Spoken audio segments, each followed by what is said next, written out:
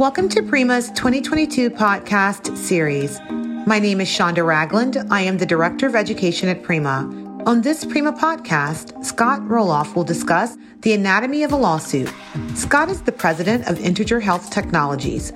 We will also be joined by Prima's education coordinator, Taquan Gilbert. Taquan will moderate the discussion. Enjoy the podcast. Thank you for joining us today, Scott. Thank you, Taquan. So before we get started on lawsuits, would you mind telling us a little bit about yourself? No, not at all. I'm both a lawyer and a CPA. I began my law career as a tax lawyer, but then a couple of years in, I switched over to corporate law, doing mergers and acquisitions, IPOs, drafting contracts, that sort of thing. I ended up as a partner at the international law firm Bacon Gump. From there, I went into industry as either the CFO or the general counsel for companies in the healthcare, telecom, and software industries, and I also led a wireless startup in the Caribbean during that period. As a general counsel, which is the head lawyer for a company, I would hire lawyers whenever the company was involved in a lawsuit. About 5 years ago, I started Integer Health with two other fellows, Dr. Jack McCallum and his brother Bill. And Integer Health is a healthcare analytics company that we combine medical expertise and advanced analytics to quantify healthcare outcomes, which is something that no one else does. In healthcare, everyone knows what they spend for their health plans, their workers' comp programs, their wellness programs, but they really don't know what they get in return for those healthcare dollars. What we try to do these days is measure that return in terms of what quality, which of course is a qualitative measure, not a quantitative one, and it's in terms of process measures, what a doctor did or didn't do, or whether the patient even liked the doctor. The input into that healthcare equation are the claims dollars. What we need to do is have the output in dollars and cents too, so that we can combine the two and calculate our returns. And we need to measure what really matters. That's the outcome to the patient. Did the patient get better? And if they did, how much did it cost and how long did it take? And that's the problem that Integer Health solves. What we do is we quantify healthcare outcomes, put a dollar and cent value on them. So now the input into that healthcare equation, the healthcare dollars, are in the same medium of dollars and cents as the output. There was actually an article written in Prima's magazine, Public Risk, on how we did this for the city of Fort Worth and drove down their costs by 23%. There was a similar article in D Magazine about our work with the city of Fort Worth entitled, Doing the Impossible, Better Care at Lower Costs. So why should anyone out there listening care about what happens in a lawsuit? Well, eventually, everyone's going to be touched by a lawsuit in some form or fashion. It might be that you just go out to the mailbox every couple of years and get a jury summons and have to go down to the courthouse. Wouldn't you like to know why you were or were not selected to be on that jury? Other folks might handle some part of the lawsuits for their employers. A lot of employers just consider lawsuits a cost of doing business. You might have to give a deposition or testify at trial. If you don't know what's going on, that can be quite scary. And then, of course, the most terrifying thing of all, what if you get sued personally? You certainly want to know what's going on then. So how does a lawsuit begin? Well, it's pretty simple. Somebody complains, either you or the other fellow, your adversary. The question is, what do you do then? Because what you do in those first few moments can set the tone for everything else. If you remember nothing else from today, remember this. The best lawsuit is no lawsuit. Lawsuits are a nasty business. They're very expensive, they're time-consuming, and they're emotionally draining. You want to nip it at the bud and avoid them if you can. So how can you do that? Well, you can listen and be empathetic. Listen to the other fellow, let them blow off steam. What do they think? What do they feel? Put yourself in their shoes. You want to ask open-ended questions, kind of elicit information, but you don't want to box the other fellow in. And if you're the person doing the complaining, you want to be calm. You might be complaining to the person that didn't even wrong you. It might be somebody in HR. You want to be calm, but you want to be careful what you say. When you want to be empathetic and tell the other person you're sorry that they're in the position they are, that they feel the way that they do, but you don't want to take responsibility for it because that can be used against you later on. Okay, what if that doesn't work? Well, then you have a lawsuit because all it takes is several pieces of paper and a couple $100 to file a lawsuit in America. And the first thing you have to do when you have a lawsuit is you have to hire your lawyer. And here's where people make their first mistake. Lawyers are not a commodity. Some are better than others, and they do all kinds of different things. And you want to hire the lawyer that's best for your particular case. You don't want to go and hire your friend who happens to be a lawyer. So how do you go about picking the lawyer? What do you look for? Well, the first thing you want to look for is a trial lawyer called a litigator. You don't want a paper pusher like I am. You want someone that actually goes to trial. And a lot of trial lawyers, they take in cases, but they actually don't make it to trial that often. They file motions with the court and things like that, but they don't get in front of a judge and a jury. You want a trial lawyer that goes to court a lot, and when they do go to court, they win. You also want someone that specializes in your type of case. If someone slipped on your property and broke their arm, you don't want a lawyer that specializes in contract cases. And one final thing to note, you want to beware the rainmaker. Who's the rainmaker? Well, the rainmaker is the partner at a big law firm that your boss wants you to hire because they golf with him at the country club. And rainmakers are the most powerful lawyers in law firms because they control the clients. And rainmakers come in two flavors. They're either very good lawyers or they're very bad ones. The ones that are very good lawyers, everyone knows they're good lawyers, especially other lawyers who will refer cases to them. The ones that aren't good lawyers, they're salesmen. They're selling legal services, but they could just as well be selling used cars. Because as a salesman, they're going to tell the potential client what they want to hear, not what they need to hear. So how can you, a non-lawyer, tell the difference? Well, the lawyer, the rainmaker that's a very good lawyer, they're going to keep their clients forever because their clients will love them and stay with them year after year. For the lawyer that's just a salesman, well, they don't keep their clients around. It's kind of one and done. They get that client in the door for that case by telling them exactly what they want to hear. But after that, things don't go so well. The client will never use them again. We always hear about attorney-client privilege. Can you tell us a little bit more about that? Sure.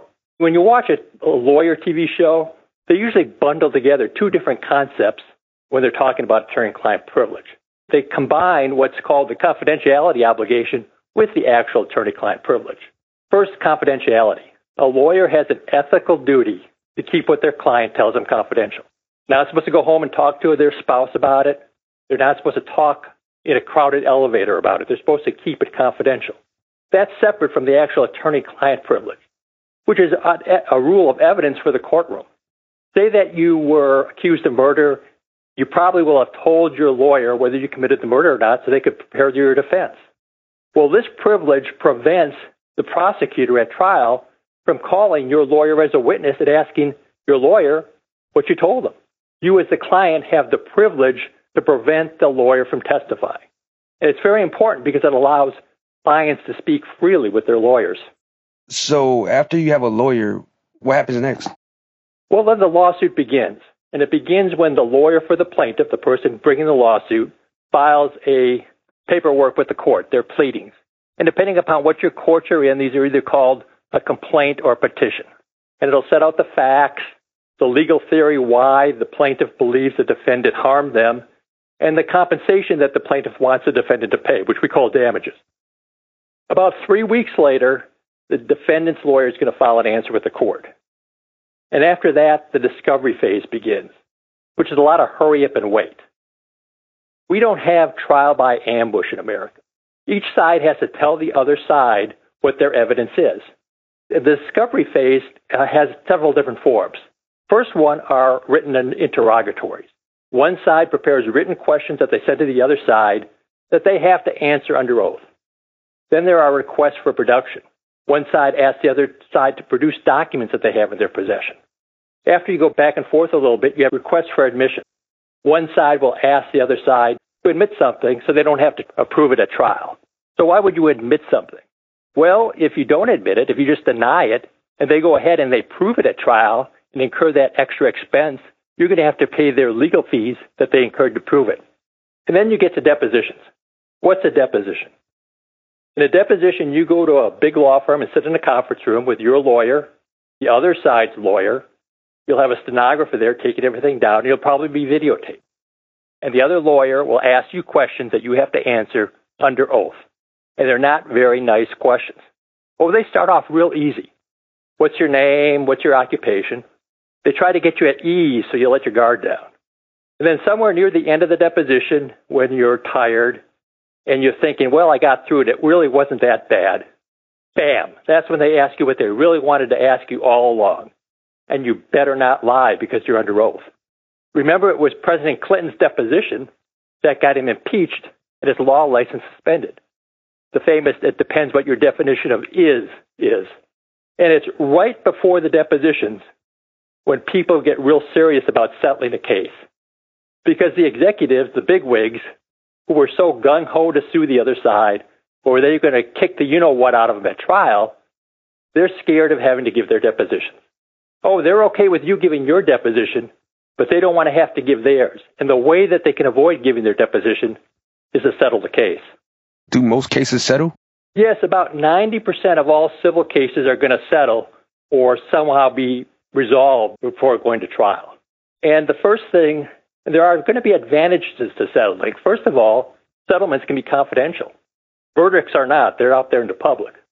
Also, when you settle, you're in control. You decide when you settle and on what terms you're willing to settle.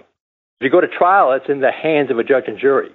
In fact, a lot of judges will require the parties to go to mediation before they'll set a case for trial. And a mediation is basically a settlement negotiation that's headed by a mediator. And the mediator is someone that's skilled in orchestrating compromises. The mediator does not decide the case. The mediator just tries to help the parties settle the case themselves, which is distinguishable from arbitration. Arbitration is a private trial, and a lot of contracts will require the parties to arbitrate instead of sue each other. If you look at your contracts that you have, especially your brokerage contracts, they probably will require you to go to arbitration instead of going to court and suing. And there are rules in a courtroom. You just can't say or do anything. When you're in arbitration, the arbitrator who decides the case, they don't have to follow those rules. Everything's confidential, and you can't appeal the arbitrator's decision like you could at juries. So if you don't settle or arbitrate, then you go to trial? Yes. And there are two types of trials, a jury trial and a bench trial. In a jury trial, the judge decides the law and the jury decides the facts. In a bench trial, there is no jury. The judge decides both the facts and the law. And it's either party can demand to have a jury trial. So you only have a bench trial if both parties agree to it. Now, bench trials tend to be a little quicker and looser than jury trials. Because there are these rules, you can't just do or say anything. Every time something comes up before a jury, well, the judge has to stop and then rule on it, whether it can be heard as evidence or not. If it's just the judge in a bench trial, they'll likely let things go. And then when they go back in their chambers to decide the case, at that point, they'll decide, well, whether that evidence really met the rules and can be considered or not. Here in Texas, where I am, a jury in a district court, which is the courts that hear bigger cases, consists of 12 folks. But for lesser courts that hear smaller cases like county courts, it's only 6. In a criminal case, you have to have a unanimous verdict. But in a civil case in district court, you only need 5/6 of the jurors. So 10 out of 12, or if you're in county court, 5 out of 6. So how do the lawyers and judge go about picking the jury? Well, the answer is they don't. It works like this. You'll get a jury summons in the mail, and it'll tell you to show up at the courtroom, the courthouse, at a particular day and time. You'll go to the courthouse, go through security, and you'll go to the clerk's office on the first floor. Before that day, the judges in the courtrooms upstairs will have already told the clerk how many prospective jurors they'll need. The clerk will assign you to a particular court and give you a questionnaire that the lawyers in that courtroom have prepared. And it'll have general information like, what's your name, what's your occupation, and then it'll have specific questions pertaining to the case. For example, if it's a criminal case, the defense lawyer is going to have a question in there asking if you have any relatives that work for law enforcement. They think if your brother's a cop, you'll lean toward the prosecution. Similarly, the prosecutor is going to have a question in there asking whether you have any relatives in jail. So once you answer your questionnaire, you turn it in with all the other folks assigned to that particular case, and then you up to the courtroom and upstairs. There you wait outside until the bailiff calls you in by name and tells you to go to sit in an assigned seat, beginning with seat number 1 way up in the front. At this point, if you're assigned to seat number 1 or 2 or 12, you're not very happy because we don't pick who goes on a jury. We pick who's not going to be on the jury, starting with that person in seat 1. And if we don't pick them not to be on the jury, they will be. At this point, the voir dire begins, which is French means see to speak. And that's where the lawyers begin by telling you a little bit about their case. And after that, the lawyers and often the judge begin to ask the jurors questions. They begin with general questions, raise your hand if this or raise your hand if that. And one of the general questions will always be, do you know anybody involved in this case? The judge, the lawyers, the parties. Because here in America, we want our jurors to be neutral and not know anybody involved in the case. And that's exactly the opposite of the way it started back in England when they started to have juries. Back then, they wanted the jurors to know the parties, because that way they knew that whether they could believe them or not. For example, if you had the village idiot come by and make some outlandish claim, you already knew they were the village idiot and could factor that in. So after those general questions, then the lawyers look at the questionnaires. They begin asking specific questions based upon the questionnaires, beginning with the person in seat 1. Because if they don't eliminate that person, they're going to be on the jury. So after those questions, then the lawyers and the judge huddle, and they begin to eliminate folks. The first thing they can do is either lawyer can ask that someone be eliminated for cause. There's a reason that they shouldn't be a juror. For example, they know somebody. Or we've all seen it. One of the questions will be, raise your hand if you can't be fair in this case. There's always somebody that raises their hand because they think if they raise their hand, they'll get out of jury duty, and sometimes they're right. So after the judge decides who's eliminated for cause, then each side gets what's called peremptory challenges. They can eliminate anyone for any reason or no reason, except an illegal reason, the most obvious being the person's race. So once the lawyers do their peremptory challenges, then the judge looks at the person seated in seat 1, and if they haven't been eliminated, they ask them to go sit in the jury box.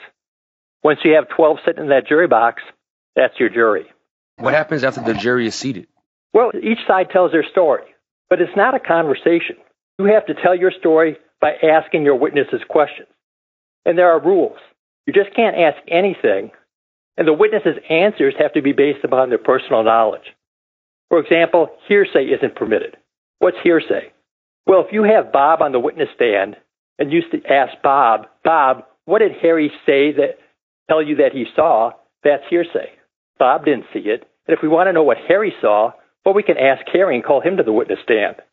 And then after you do your witnesses, you try to cast doubt on the other witnesses by cross-examining them, asking them questions to try to cast doubt on their story. Now, when you have your witnesses, you can't ask leading questions. But when you're cross-examining the other side's witnesses, you can ask a leading question. And a leading question is simply a question that leads the witness to the answer the lawyer wants. Typically, it's a yes or no question. Example of a leading question would be, when you entered the room, did you see Bob shoot Harry? We answered yes or no. A non-leading form of that question would be, when you entered the room, what did you see? And then after each side tells their story, you're going to go to the jury or the judge in a bench trial. And in the civil cases, it's just what story is more likely than not, a 51% to 49% threshold. If you're in a criminal case, however, the threshold's higher. The prosecution has to prove their story beyond a reasonable doubt. So what goes on in the jury room? Well, it's going to be the wild card in every case. You're going to have some very smart people on that jury, and you're going to have some not so smart people on that jury. So if you've got a complicated case, chances are you're going to want the judge to just decide in a bench trial. But chances are if you want a bench trial for that reason, the other side probably will demand their right to have a jury trial. Now, before sending the jury back to deliberate, the judge is going to give them their instructions. What they can talk about back there, what they can't talk about back there, and the type of verdict that they have to render. In a criminal case, it's simply guilty or not guilty. In Texas, where I am, in civil cases, the jury comes back with what's called a special verdict. It's a series of questions that the jury has to answer. And based upon those answers, the judge will decide who wins or loses, although it's usually pretty obvious from the answers. And then one thing for you folks who will be serving on a jury in the future. After you deliver the verdict, typically the losing lawyer will ask the judge whether he can talk to the jurors. And it's purely voluntary, and the judge will typically say yes. And the lawyer will say that they want to talk to the jurors to understand why they decided against them, so they can be a better lawyer in the future. Don't believe them. What that lawyer's doing is they're fishing for jury misconduct. They want to know whether somebody in that jury did something or said something that violated the judge's instructions. Because if they did, the lawyer can ask for a new trial, and the jury can be in some trouble.